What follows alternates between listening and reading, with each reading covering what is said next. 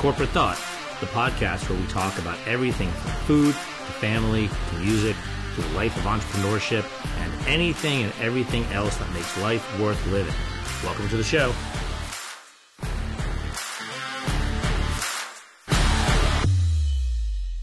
Hi, this is Mark Marling. Welcome to Corporate Thought. On today's program, my guest is Mario Pereca, chef, podcaster, entrepreneur, and media mogul. Mario takes the time to tell us his origin story and some of the obstacles he encountered along the way. He also regales us with lots of stories of his past, including learning of a product I had never heard of before, Kraft Spaghetti.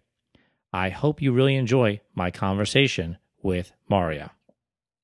Hey, Mario, good to have you with me today.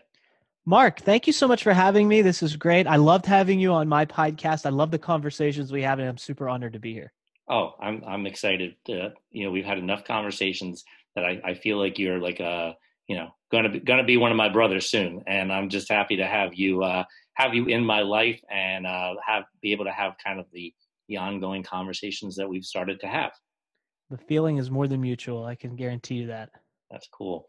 So you're sitting over there in Pittsburgh, and I'm here in Virginia. And again, going back to having to record things and not be able to sit together. But you're a foodie like me, and I know you're actually. I don't know. Do you think you're a chef? So as a chef, does that make you? Do you get the be able to say, hey, well, you might be a foodie, Mark, but I'm a chef and a foodie. Like, is there a hierarchy? No, I don't think so. I think people, they think that all the time. Like when we go out to eat with someone, they'll be like, oh, I'll bet you're super hard to impress. And it's like, food is food. I mean, you don't need a degree to like food, right? We all create our own special preferences, our own versions of comfort food based on what we grow up on. So, I mean, if we throw down in the kitchen, there might be some differences just because I have some training, and it doesn't mean that mine's going to be better than yours because maybe your mother's special recipe for mashed potatoes and they're like the best. It's really hard to top that. But so I don't think that it makes, there's a hierarchy per se. I just think that I have a little bit more than the average person. I have a little bit more food indexing from like a taste and execution standpoint. I have more references to fall back on when it comes to food, but that doesn't mean that I'll like something more or it has to be a certain way or anything like that. I think good food is good food. And anytime you have good food and good people together, there's just something that food does to kind of bridge the gap and bring people closer. It facilitates more connection. I really believe that. Oh, I think you're absolutely right. And there's a reason why when you have a dinner party, I'm going to hazard a guess that everybody congregates in the kitchen, yep. Right? It's just what happens. Yep. And I want to hear your story. I know, you run a podcast 6 days a week, which is seems daunting to me. I'm highly impressed by that. But I kind of want to go back a little bit because, you're a chef, you're a podcaster, but there's got to be, I always like unpacking the origin story. So you take us back to where you started. Like, I don't know, did you come right out of like high school and say, I'm going to be a chef? Like, give us the rundown. Yeah. How much time you got? No, I'm just kidding. Well, I really think it goes all the way back to when I was a kid, when I was, I'm talking like 2-3 years old. I mean, I have very vivid memories from a very young age. I don't know how, but I just happen to have them. And one of the things that I remember as a kid is I like to go back to specifically before we were, even with clients, before we were 7 years old, because I think that's before the filters are put on, so to speak. I mean, they develop up to that point, but the things you did before you were 7 are the things that just come naturally. That's just who you are. You don't judge, you don't feel judged, you show up, then you learn those other things as you get older. So when I was a kid, I always had a thing for performing. So I would watch, there were 3 specific movies, and I would watch these movies over and over and over again and memorize them. And then my father was a chiropractor. And so we had a home office, meaning we lived in our home, and then there was a hallway. And when you went down the hallway and opened the door, you were in his practice. And so they would put a baby gate up to separate the two so that I couldn't get into the office during working hours. But me being as resourceful as I am, I would gather props, I would get things, and I would climb over this gate, get down onto the other side, and then go into the waiting room and perform for his patients. And I still, to this day, 30 years later, will go to his office when I'm in the area, and patients will say, "Oh, I remember when you performed for us in the waiting room." So I always had that element to me of performance, being in front of people. I never had a thing for stage fright. I was never afraid to be in front of people. So I think there's a little bit of performance in there somewhere that, that kind of was just innate. So then fast forward, I remember as a kid also, my dad was, like I said, was a chiropractor, would travel a lot for work. He'd go to seminars for continuing ed, and he got a board eligible neurology, so he was traveling a lot. And I would go with him a lot of the times, and my mother, but a lot of the times they would go and I would stay with my grandparents, with my dad's parents. And my grandfather came here from Italy when he was 17.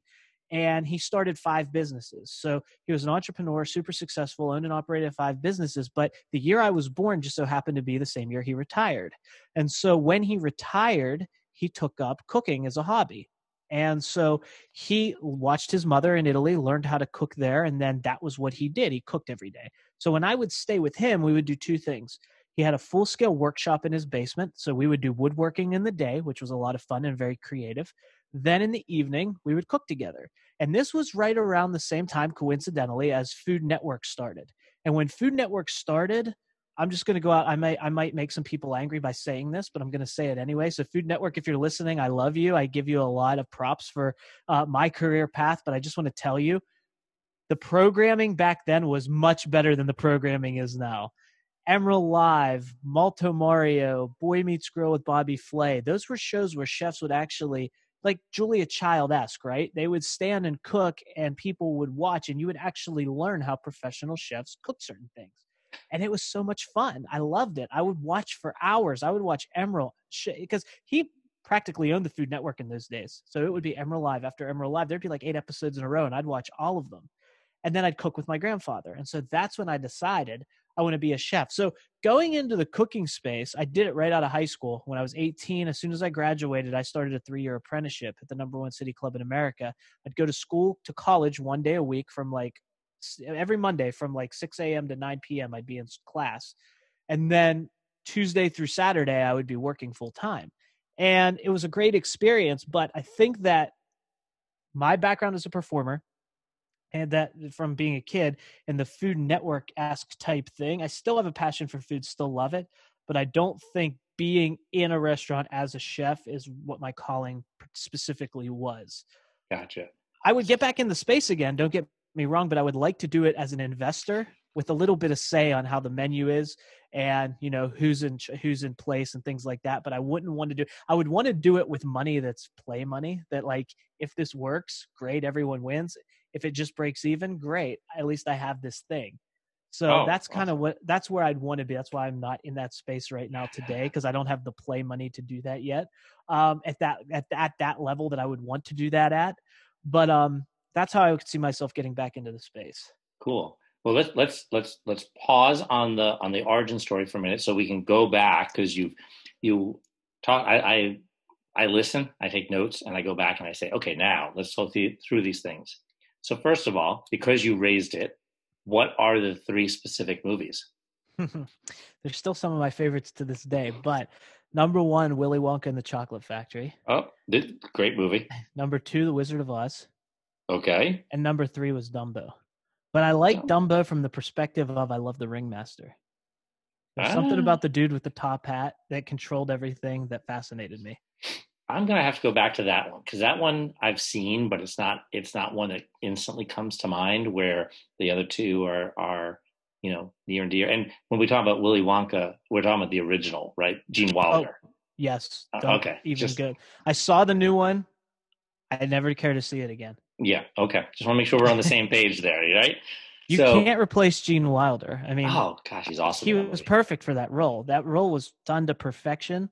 And I mean, I can't think, when I go back in my own life, now there was another role model I had back in that day that I did do performances from as well, but it was a TV show, and that was Mr. Rogers' Neighborhood. So when I look at, and he's a Pittsburgh guy too, but when I look at Mr. Rogers and Willy Wonka, and as I reverse engineer my life, I can see a lot of that influence play out, Okay. which is super interesting, by the way. Yeah. No. Well, look, I think that those early childhood memories, like you pointed out, like before you were 7, even like how they impact your life and how they keep sort of showing back up.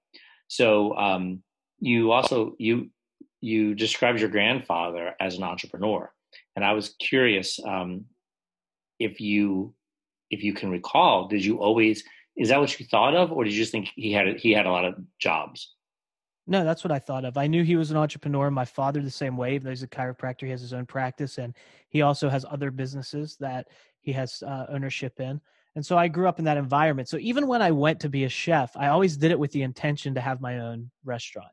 If you would ask me 10 years ago or 12 years ago where I'd be today, I would probably say opening my 4th or 5th restaurant, building my restaurant empire. So I never went into it with the intention just to be an executive chef at a property.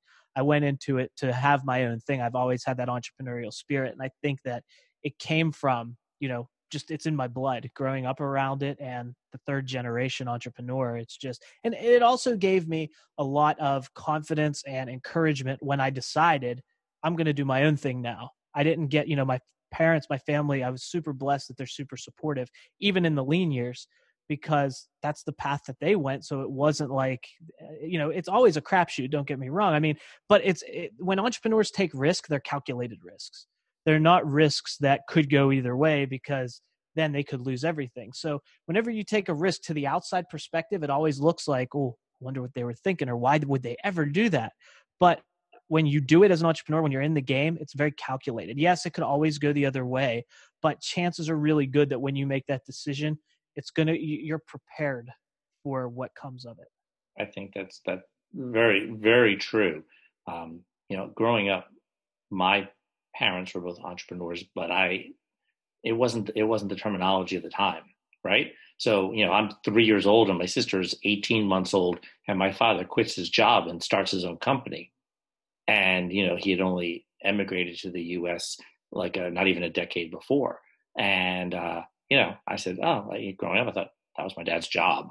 Job and entrepreneur were, they didn't blend. It took until I was an adult for me to go, holy shit. Like, that was ballsy. And then he dies, and I'm 11 and my sister's 9, and my mom goes and takes over his company rather than go and getting it and just getting a job. She literally goes and takes over his company. Same thing. Like, I'm thinking when I had an 11-year-old and a 9-year-old, was I, they're ballsy moves. But they are calculated. I've asked my mother about why did she do that. She said, I knew that if I was going to provide for my family long term, that I had a better chance to have a good life doing this than going and getting a job. And not that it's not a job, you know what I mean, by going and being an employee of someone else. How about that?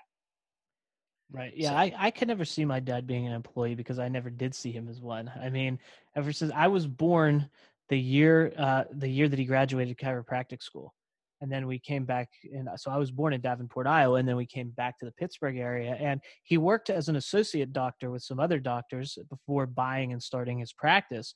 But he was always been, and it wasn't, maybe it wasn't the word entrepreneur back in those days, but I saw him as a business owner. He owned his own business, and that was what I associated with that. Sure. No, I think that's really cool. And I was thinking about, and then the third thing that came into mind, and I don't mean to jump all over, but it's like, these are the things as you're talking, I'm listening and I'm hearing like, oh, what did I talk about that too? Because we could just go off on all sorts of tangents and rabbit holes. But I was thinking about those early days of Food Network, and you're absolutely right. They were all cooking shows. When you mentioned Bobby Flay, and I wonder if you knew. Do you remember the show he had with Jack McDavid called Chillin' and Grillin'? I don't remember that one. That must be before. You got to go find that one. He had a show with Jack McDavid of Jack's Firehouse in Philadelphia, and it was a grilling show, and it was the two of them together. And Bobby Flay went on to Fame and Fortune, and I'm not knocking Jack McDavid at all, but I don't think he became as a household of a name, let's put it that way, as Bobby Flay did. As So someone in the space, yeah, Bobby Flay, I know the other guy. This is the first time hearing. I'm gonna have to go look him up. there you go. But it makes me think. What it made me think of, and we have about a decade between us of age difference, but early days of MTV versus where MTV went. Like the early days when they actually showed music videos, that was when, like, there's plenty of people my age who go, that's when MTV was really good. You know? I don't remember watching MTV in those days, but I remember my older cousins watching it, and I would be around them and seeing them watch. So I remember what it was. And it's the same thing. It's very true. Anytime you turn on the Food Network today, it's either it's some kind of cooking competition show, or some kind of destination show where someone just goes and tries different foods in different places. And it's not that there's anything wrong with that. I just really miss that old school format, like the Julia Child-esque format. I love that. That was like fun. I remember coming home from school, because my house, we didn't get the Food Network when I was a kid, but my grandparents did. So that's why I'd watch it there. But when I would come home from school, I remember every day I'd come home from school, I'd grab something from the fridge, and I'd sit in front of the TV. And on PBS, they used to have a show, and one would play after the other. It would start with Great Chefs of America, and then it would go into Great Chefs of the World. And they would go into the restaurants of these chefs on off hours, and they would make their signature dish in their kitchen. And these people weren't dynamic personalities. And the Great Chefs of the World, they didn't even speak English. They had a translator translating them. But it was fascinating to watch these people make this food in these restaurants. And so I'd be glued to the TV for an hour right after school watching that, and then I would do my homework. But so I'm going to suggest to you that, just like the fact that music videos have moved to YouTube, which seems to be where you can go, and artists are still releasing new music videos. I have noticed that, and maybe it's because of COVID, that production of big shows is off. So you have a bunch of chefs who are at home, and they're literally setting up a video camera, right? I know I saw Alton Brown was doing it inside his closed studio, and there's other people doing this, and they're basically what is her name, who wrote I'll make the name of the title wrong. What was it? Heat, Acid, Fat. You know what I'm talking? Yeah. My show notes will have it all correct. Anyway, she did something with lasagna recently, but they're basically making easy videos without all the big production, and they're posting them on YouTube. So I wonder if YouTube will be the home of that type of show that you miss. Maybe. I'm seeing a lot on Instagram too. I mean, Jose Andres has been doing Instagram shows, and his are. I like his because not only is he cooking something there, but he's got his family involved, and they put on music and they sing, and they're just having fun. Not that everyone has to sing or anything like that, but it's his personality, and they're having fun. And he's not like super technical with technique and all of those things, but it's really good food that anyone can make, and it's using the food as the conduit, and that's what I like. I think that's really, and he's an impressive guy to begin with. I mean, if you're talking about I would suggest that maybe to a chef as a role model, he's what I refer to as a bit of a 21st century leader. Yeah, I agree. Yeah, but he is absolutely fascinating, and I don't think he's the kind of guy. I'm hoping that he's not the person who will let fame go to his head and he winds up doing. And I'll say I have no filter about things, and I have always been very impressed by Jacques Torres, the chocolatier. And then he did a television show that is so bad and so stupid, and I'm like, what in the world were you thinking, man? You are top of your game in your area. Don't go do that. Stay away from that. And it's not. He is, when it comes to chocolate, he's one of the best in the world, if not the best in the world. Yeah. Well, I've seen his show. Yeah. The one where people are like making really bad cakes and he's reviewing them. Yeah, that's not good. Yeah, it's not. It's just not. I'll say it quite. I haven't. But if you see him work with chocolate, it's mesmerizing. Hands down. I mean, the man is extremely talented. So I'm like, don't go messing in places. Although I have no problem with you experimenting and trying things out. Once you know it's not working for you, move on and try something else out. That's right. So innovation, right? Innovation. All right. So here you are. You're a chef. You go and you've done your studies and you've been apprenticing. And at some point in time, you decide, like you said, that while you could see yourself back in the restaurant business, maybe on the ownership side, some itch wasn't being scratched as being a chef. It was not it was not, it wasn't hitting you on all the senses. It wasn't allowing me to express myself and to give back, make an impact the way I desired to do at my full potential, I would say. So I was in the business and I was doing really well. Like I worked my way up. I was at the #1 city club in America, as I said. My whole goal once I got there was to become a sous chef, because I knew that if I could become a sous chef at that property, then I had pretty much carte blanche to go where I wanted to after that, because it was a very coveted position. It was something where, our executive chef, who is one of my role models to this day, his name's Keith Kogenauer. He was on the Culinary Olympic team in the 90s, because he competed in Germany in the Culinary Olympics. And he was actually became captain of the Culinary Olympic team. So he was a very big name in the field. And he I believe he has won more medals than any other chef in the U.S. in cooking competitions. So, I mean, he's right up there. He's either tied with or has more. So he by far is the best chef that I've ever worked with. I mean, just seeing the way that he approaches business and the way that he executes in the kitchen and putting flavors together, dishes together, managing people, he is like the top of the heap. So I got to work with him, and my whole goal was to become a sous chef. So he also, because I came from the same culinary school that he did. And so, he and I always had a very special relationship, and he was a little bit harder on me in some instances than other people, because he wanted to see me succeed, which I appreciate today. Back then it wasn't so much fun, but today I appreciate that. And so I worked my way up through and had learned some hard lessons, did what I had to do. It was very intense. And I worked my way up and finally achieved that. And not many people did, because there's only 3 sous chefs at any given time. And once you got that position, you pretty much didn't leave unless a real opportunity came along worth leaving for.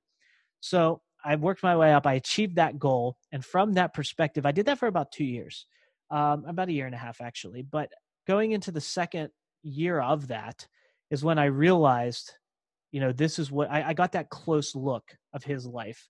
And not that his life wasn't good. It just wasn't aligned with what I wanted to do. He is great at what he did. He still is. He's still doing it as one of the best in the world.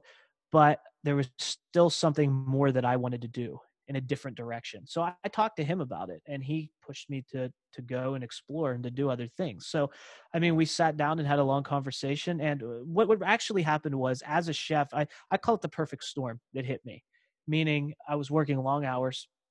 I was very stressed. I wasn't sleeping well. I was, it was a very competitive environment. And so all of those things kind of hit me. And I was an athlete all the way up until that point. And something with those hours and with all of those things, I wasn't going to the gym anymore. I wasn't taking care of myself. And I ended up gaining a lot of weight because I had all this great food around me that I could eat whenever I wanted to, which was fun, but it didn't turn out real well. And so I was in a position where I noticed not only physically was I feeling it, but emotionally it started to show up. I started to be very short-tempered with people. I was not happy a lot of the time. I felt like I was living in a fog, and I almost felt like borderline depressed. And that's not who I am by any stretch. So I realized this. And so what I did was I said, I have to do something about this. And I think the thing I have the most control over is my body. So I called my dad, and he's a chiropractor. And I said, Dad, look, I need to lose some weight. What do I do? I said, I don't have time for gimmicks or all these other things that are out there. I don't want to be testing things. I just want to do what works. I'm very focused on what I'm doing, and I just don't have a lot of time. What can I do? And he said, I'll help you, but you have to be 110% committed. So I said, I'm in, let's do this. So I did everything he said. And in about 6 months, I lost 70 pounds, felt better than I ever felt, was going back to the gym. My energy went up. I was showing up differently. And so because I had such a radical transformation visually, people started asking me what I was doing. And so I started coaching them the way he coached me. And I didn't think anything of it. They were telling their friends to call me, and I was working with them and whatever. And Is this more like the workout part, or the nutrition part, or a combination? Both. Combination. Okay. Yeah. So I was kind of like weight loss coaching people, right? Yep. So we were talking about their diet. We would talk about, because I used intermittent fasting. So we would talk about how to implement that, talk about working out, all of those different things. And it was basically just from my experience and what I learned. If something came up that I didn't understand, I'd go ask my dad, and he'd tell me, and then I would connect him with them, or we'd get it worked out. And so I did this for a while, and what I noticed was at the end of that year, I was doing my taxes, and I realized I made more money coaching than I did cooking. And that's when I said, I wonder what would happen if I got intentional about this. I wonder what happened if I actually tried to build a business as opposed to just letting whatever happens happen. So that's when I took a good hard long look, had some hard conversations, and decided I'm going to, leave the cooking world professionally and go pursue my own business and doing this. And that's what made me pivot. So I always tell people, I didn't wake up one morning and decide, hey, I think I want to go be a coach or I want to be a consultant. It chose me. And so it just kind of happened organically. So I started doing weight loss coaching full time. And, what I noticed was when I would work with clients, I would get the question over and over because people knew I used to be a chef. So the number one question I would always get is, what can I eat? Because people think when they make a lifestyle shift for whatever reason, all they can eat the rest of their life is grilled chicken and broccoli. But nothing's further from the truth, right? There's so many different foods out there to experiment with, to try different cooking techniques. I mean, there's so much variety. And so because I kept getting this question over and over again, I thought, you know what? I'm going to write a book, and that way it'll create a little stream of revenue and it'll negate that question that I keep asking. So I started writing a book, and a large supplement company found out that I was writing a book and what the scope of it was. And so they commissioned me to write one specifically for them. So I ended up writing 2 books when I only really wanted to write one. So I wrote 2 books.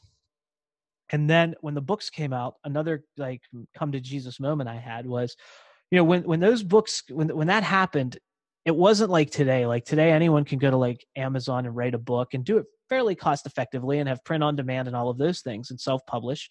Well, back then, this was like before all of this started to materialize. So I had to do kind of a hybrid model of publishing, and it was very expensive. So I spent pretty much my whole life savings on getting this book to market. So I was sitting in my office one day, and for a minute, I had this feeling of overwhelming joy because I was holding my book in my hand for the first time.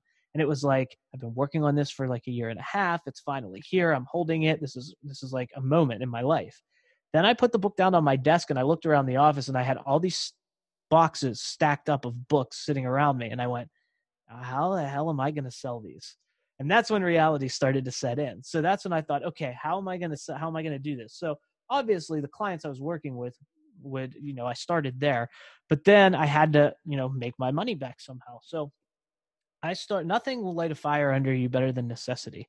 So what I did was I bought electrical cooking equipment. So I got like a little convection oven, a little burner, the blender, like all of those things. And then I started booking event rooms at hotels. And I would take this equipment and I would sell tickets, and then people would come and I would cook recipes from the book, let people try them, and then they'd buy a book.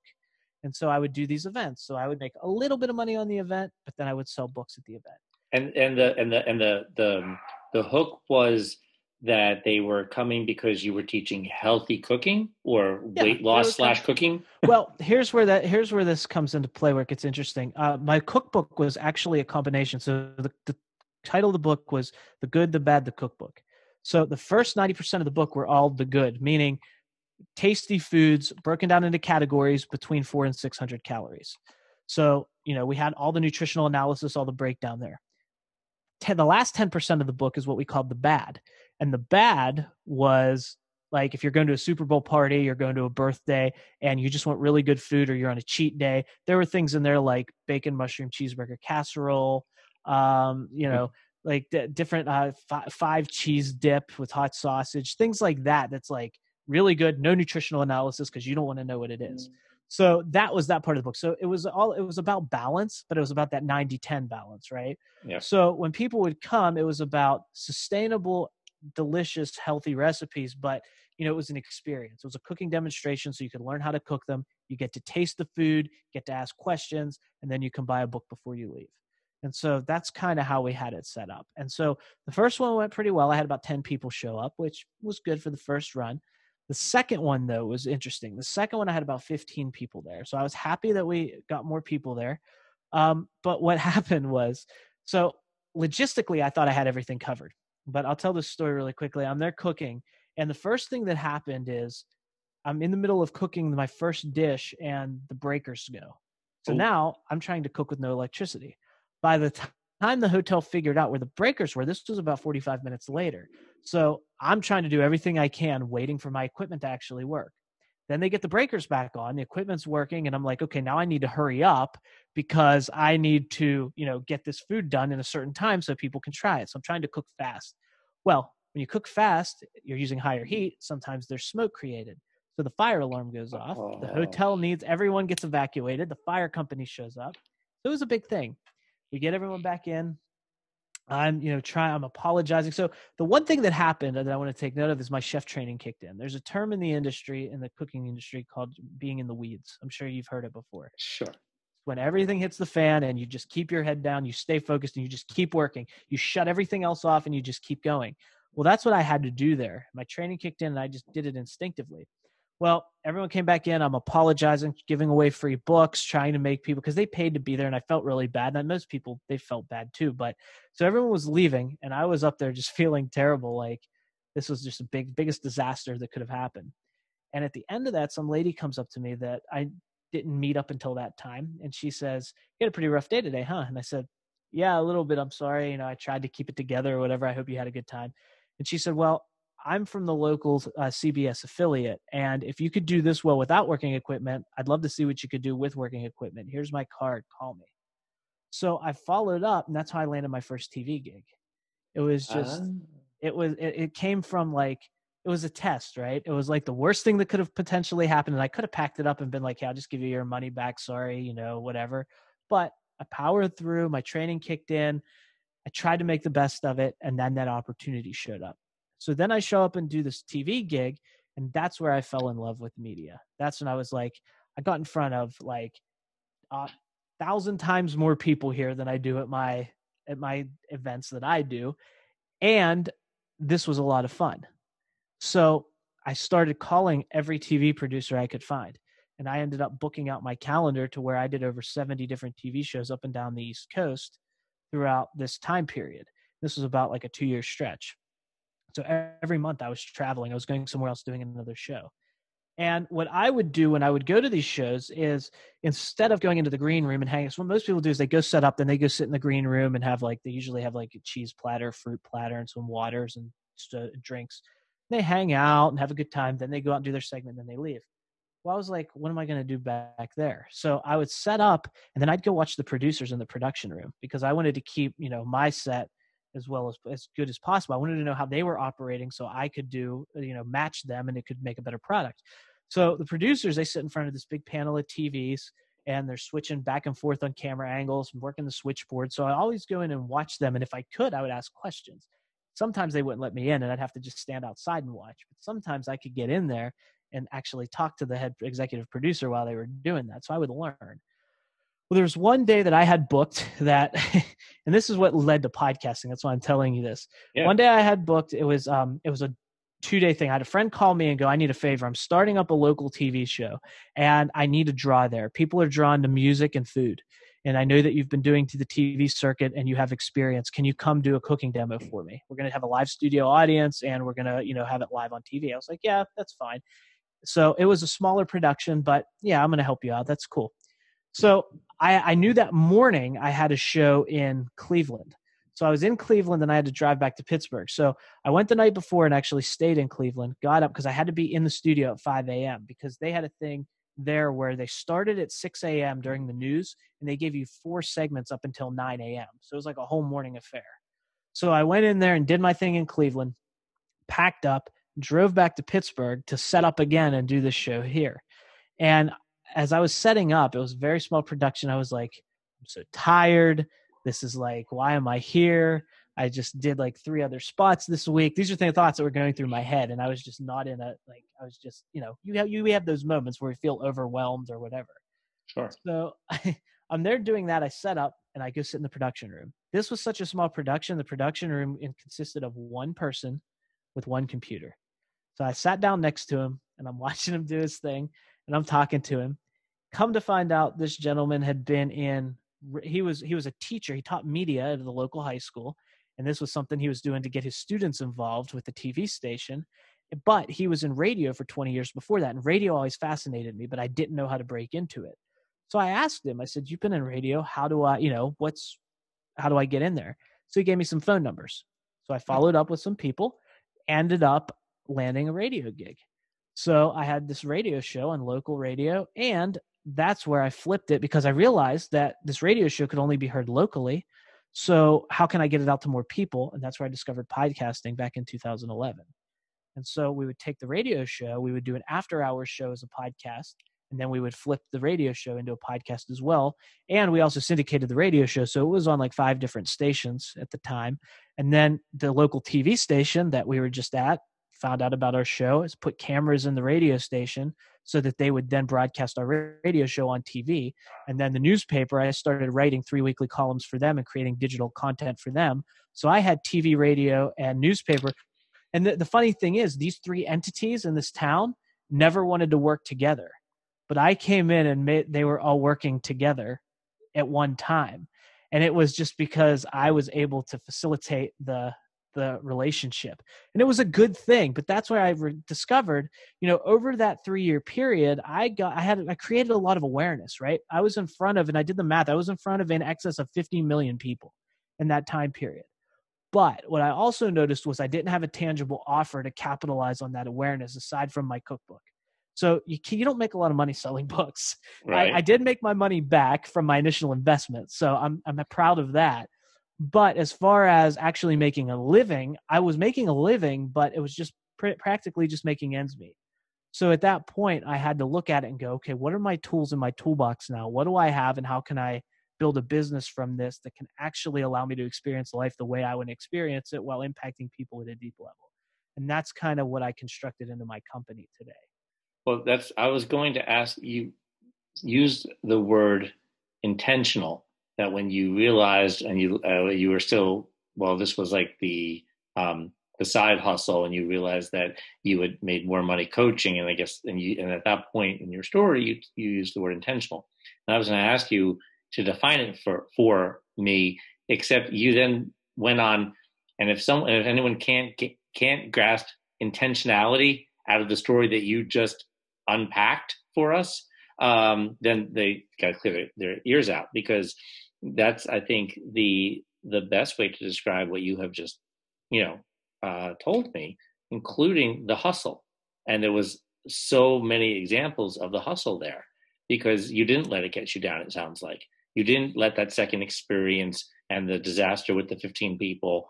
Obviously, you could have, like you said, packed up and gone home. And unfortunately, a lot of people do. I think at the first sign of catastrophe, they say, "Well, I can't get over this." So yours is compelling, I think, because it shows that you didn't give up, and you had some really nice rewards that because you kept at it.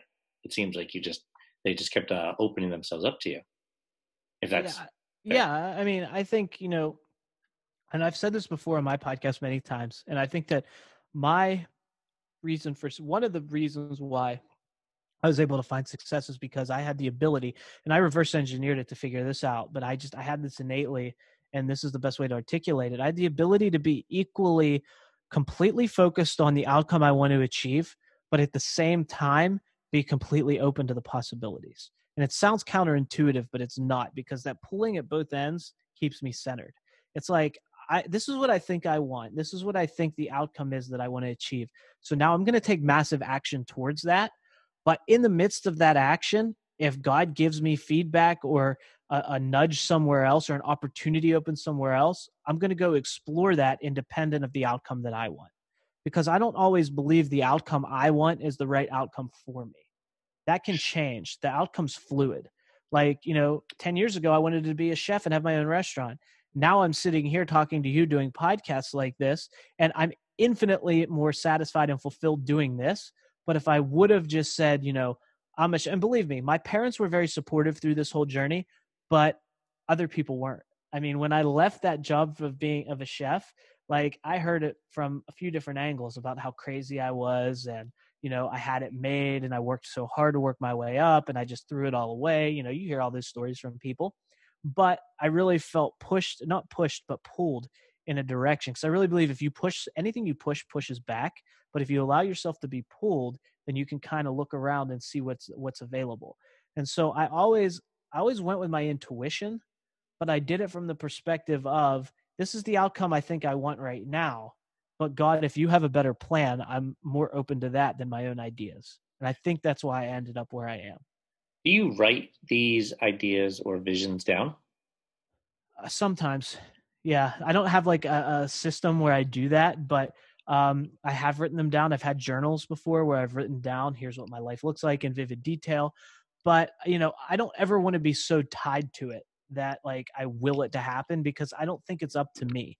I think it's up to me to act, to make decisions in the moment. But whatever happens, whatever that outcome is, I don't think that's up to me. And it sounds weird, but that's the way I look at it. So I want to be attached enough to the outcome that it drives me into action and compels me to work for it.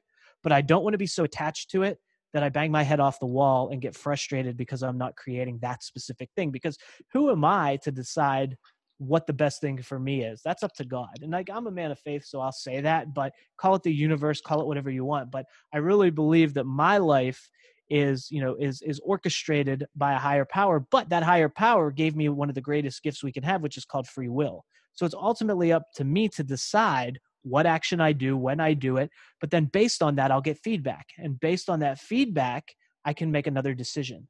And that ultimately is what leads me to where I'm supposed to be. Right. And that was a little bit why I was asking that question, because I think I've heard people say, well, I don't want to write it down because then it doesn't allow me to respond to other environments. But I think your way of looking at it is better and maybe more correct. It's okay to write it down, but understand that just because you put it on paper doesn't mean you can't tear that piece of paper up. Doesn't mean that you are forever wed to that specific vision. And it may be just a broad stroke too. Mm-hmm. So where writing becomes very powerful for me personally is when I'm brainstorming. If I feel stuck, or I think or if I'm trying to come up with an idea, I have like a giant whiteboard and I like to write it out. Now you can do it on paper too. It doesn't have to be a whiteboard, but I like to write it out and step back and look at it, because all your thoughts in your head can become jumbled. But if you can get them out to where you can visually see them and then arrange them, you get a whole new perspective. So that's where I think writing is very valuable for me, is in the ideation process, when I have all these thoughts and all these ideas and I get to write them out and organize them and look at them instead of just thinking of them internally. Then it gives me a new perspective to kind of come up with new thoughts and figure things out. Gotcha. So you a whiteboard, but I was going to say are you techie when it comes to this stuff, or are you old fashioned? Like, are you pen and paper and whiteboard, or are you, embedded in some program that, stays with you? Well, both. I mean, if I'm in the moment and I need to come up with something or I feel stuck, I like to be pen and paper old fashioned, just because I can make it happen faster that way.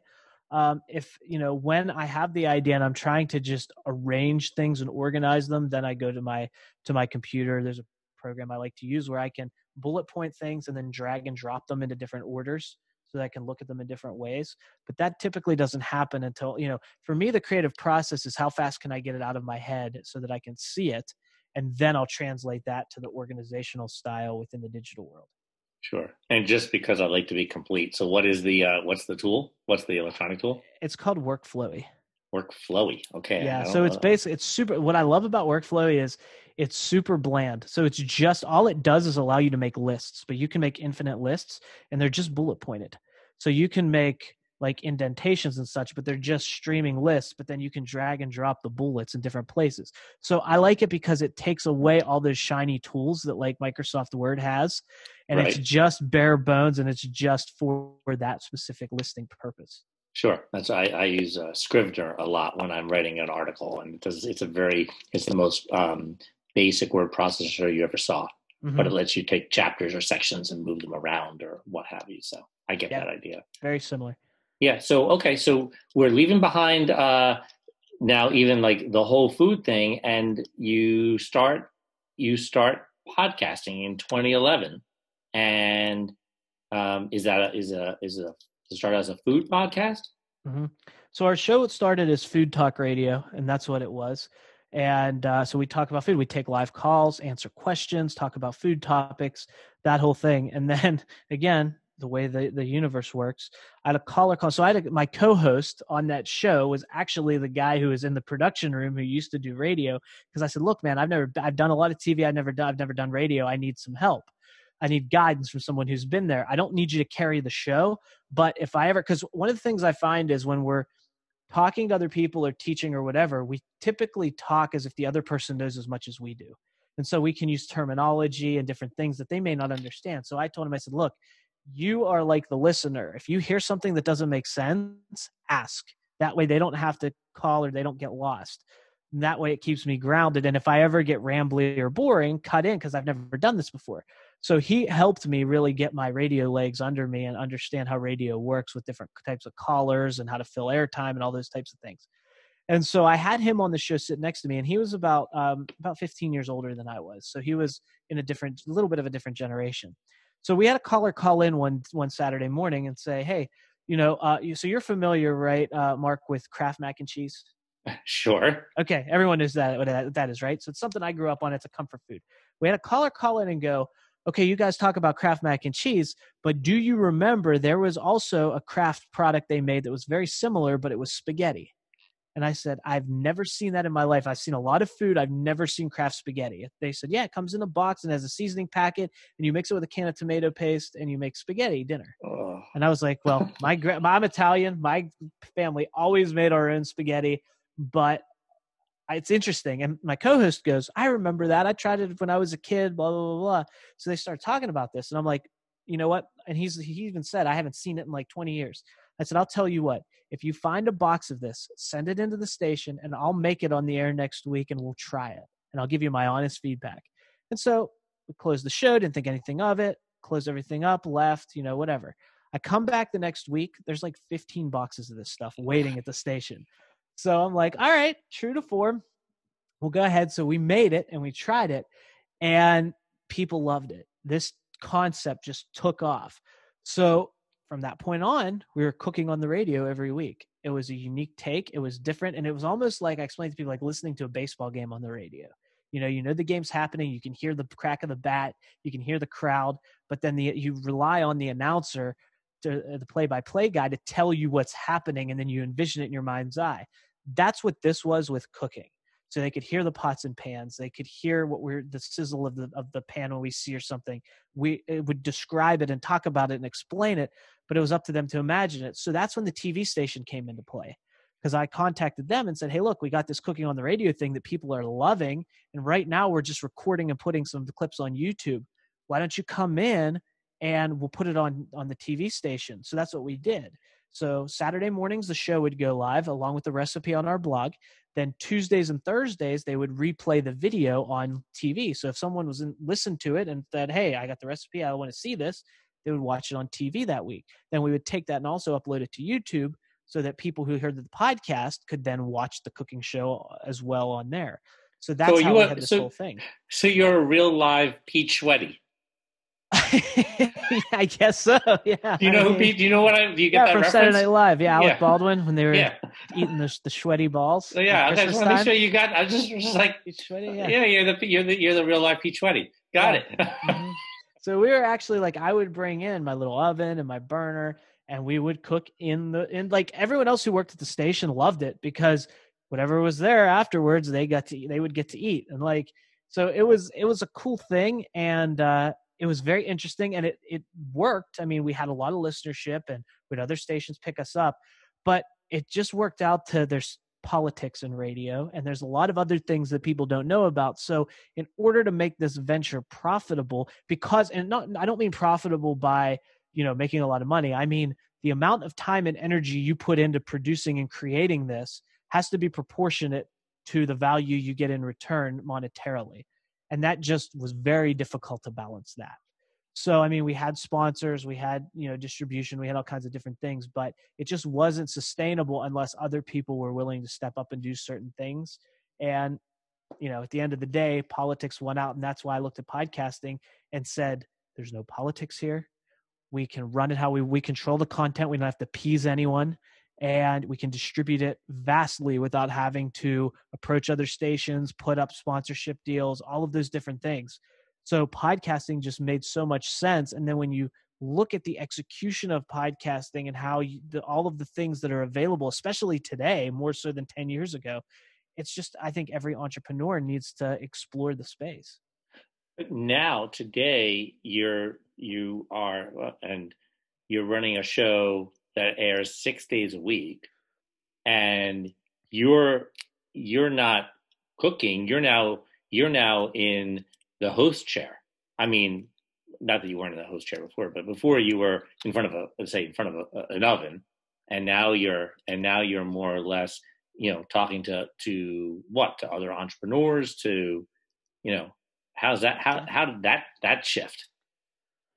Well, I took calls when I was on the radio. So we had live callers call in. So that wasn't new to me. And then I also did interviews while I did that. So we had people from like different food companies. We had celebrity chefs. We had, local sportscasters on the show.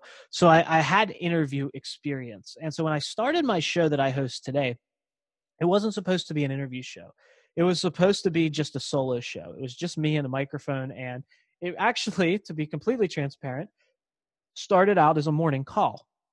So I would do a morning Zoom call for 10 minutes because what I noticed, with the clients that I was working with, because I got back into, I was still in the coaching space throughout this whole time. I wasn't as intense in it as I was doing all of this media stuff, but I got back into it more afterwards because, again, I wanted to start to take what I had and develop some type of business model around it. And that was the monetizable skill that I really had at the time. So in the background, to fund my media stuff that I was doing coaching again. And what I noticed was a lot of people started the day in a pretty bad way, meaning they would hit snooze 3 or 4 times before they get up in the morning.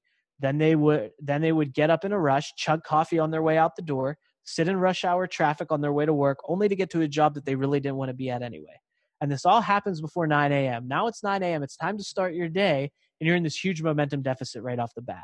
So my whole idea was, how about I give people 10 minutes of a different way of thinking in the morning, just 10 minutes where even if they're just in the car on their way to work, instead of thinking about all the things that went wrong this morning or all the things they have to do at work, they can think about, what are the outcomes that I really want to achieve?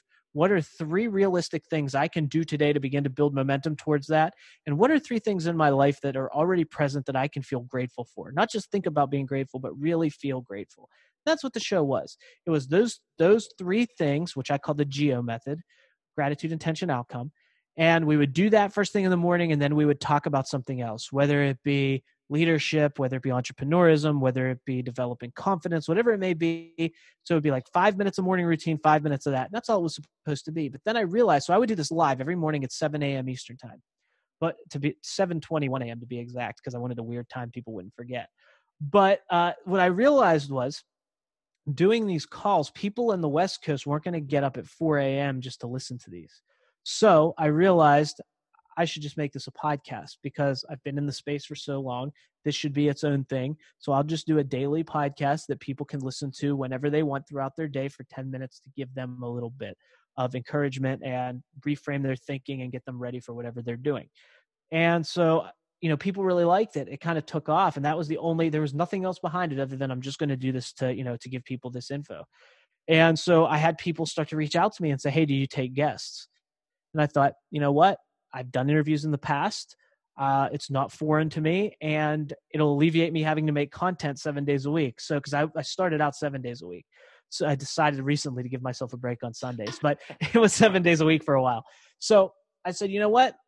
I'll do it. That's fine. Let's do it. I'll have you on and we'll do that. So I would just sporadically have guests on. Then, it kind of kept growing from there to where it started as guests maybe 1 day a week, then 2 days a week, then 4 days a week. And for the last, a little over a year, I've had guests on 7 days a week with a huge backlog, just because, people just want to be on the show. And it's not that I'm very fortunate and blessed I never went out and had to look for guests. There have been certain guests that I've wanted to have on that I've reached out to, but I've never been in the position where if I don't find a guest, this is going to be bad. I've had people just come to me and want to be on the show. And then I give people a great experience on the show because it's thought out the way that we do it in the format. So then they refer other people to me and I get connections that way. And so it's just turned into its whole thing. And that's kind of why, it's not 10-minute conversations per se. I mean, sometimes they're 12 minutes, sometimes they're 13 minutes. We try to stay around that 10-minute mark. to keep it succinct so that people can consume it in one sitting, because I think that there's something to say for brevity as long as there's power in it. And I want people to get that feeling of completion, because if you listen to the podcast from beginning to end all the way through, it makes you feel like you really accomplished something and you take something from it.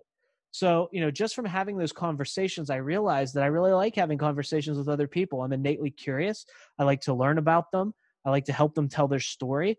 And I have questions a lot of times wherever they come from. I'm not quite sure, but I have questions that people don't typically ask them. So we get to see a new spin into someone that other podcasts. I try to be different from other podcasts because I know most of the people I have on have been on other podcasts. And if you go and Google them, you'll probably find 18 episodes with the same story and the same everything. So I try to be unique to the point where we talk about other things that they may not talk about on other shows. That way it allows them to explore different areas of themselves and share different aspects of their personality with other people. So today you still do coaching too? Well, we do, but we do it in a little bit of a different aspect. We don't do I don't do weight loss coaching anymore. I don't do specific success coaching, so to speak, but we do coaching for entrepreneurs around media. So it's, I have a media company, but our media company isn't just production. We do production because we want our clients to succeed with their venture or their business or what return they have. So I do coaching from the aspect of, here's your media asset that we're going to help you produce and we're going to work with you on.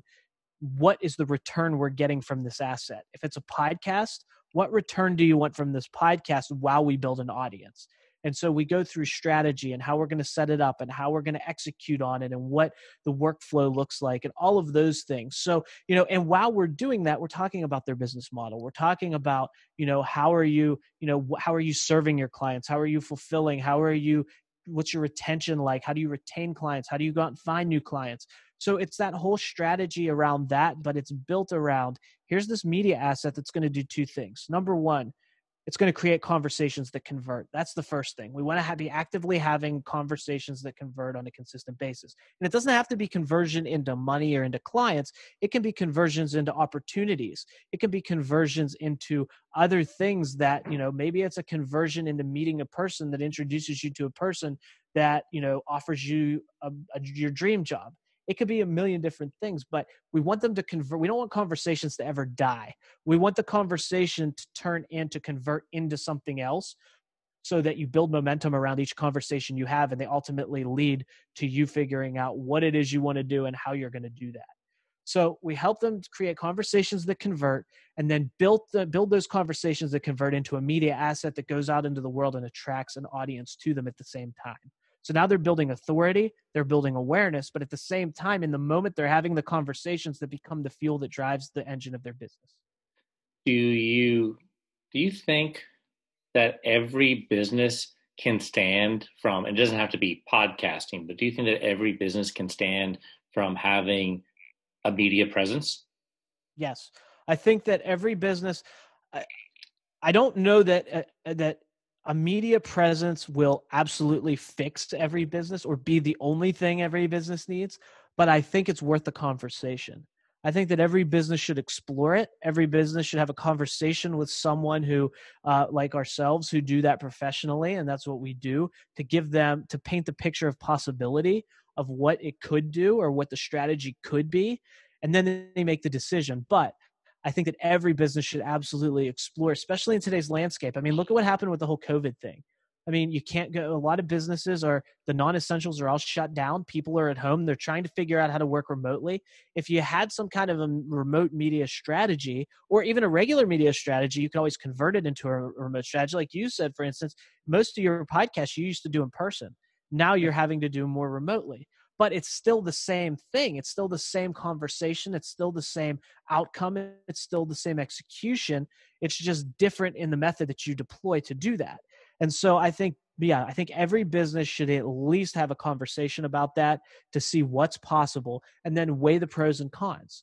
If we go down this route, what's the best thing that could happen? What's the worst thing that could happen? And what are the things in the middle and which one outweighs the other?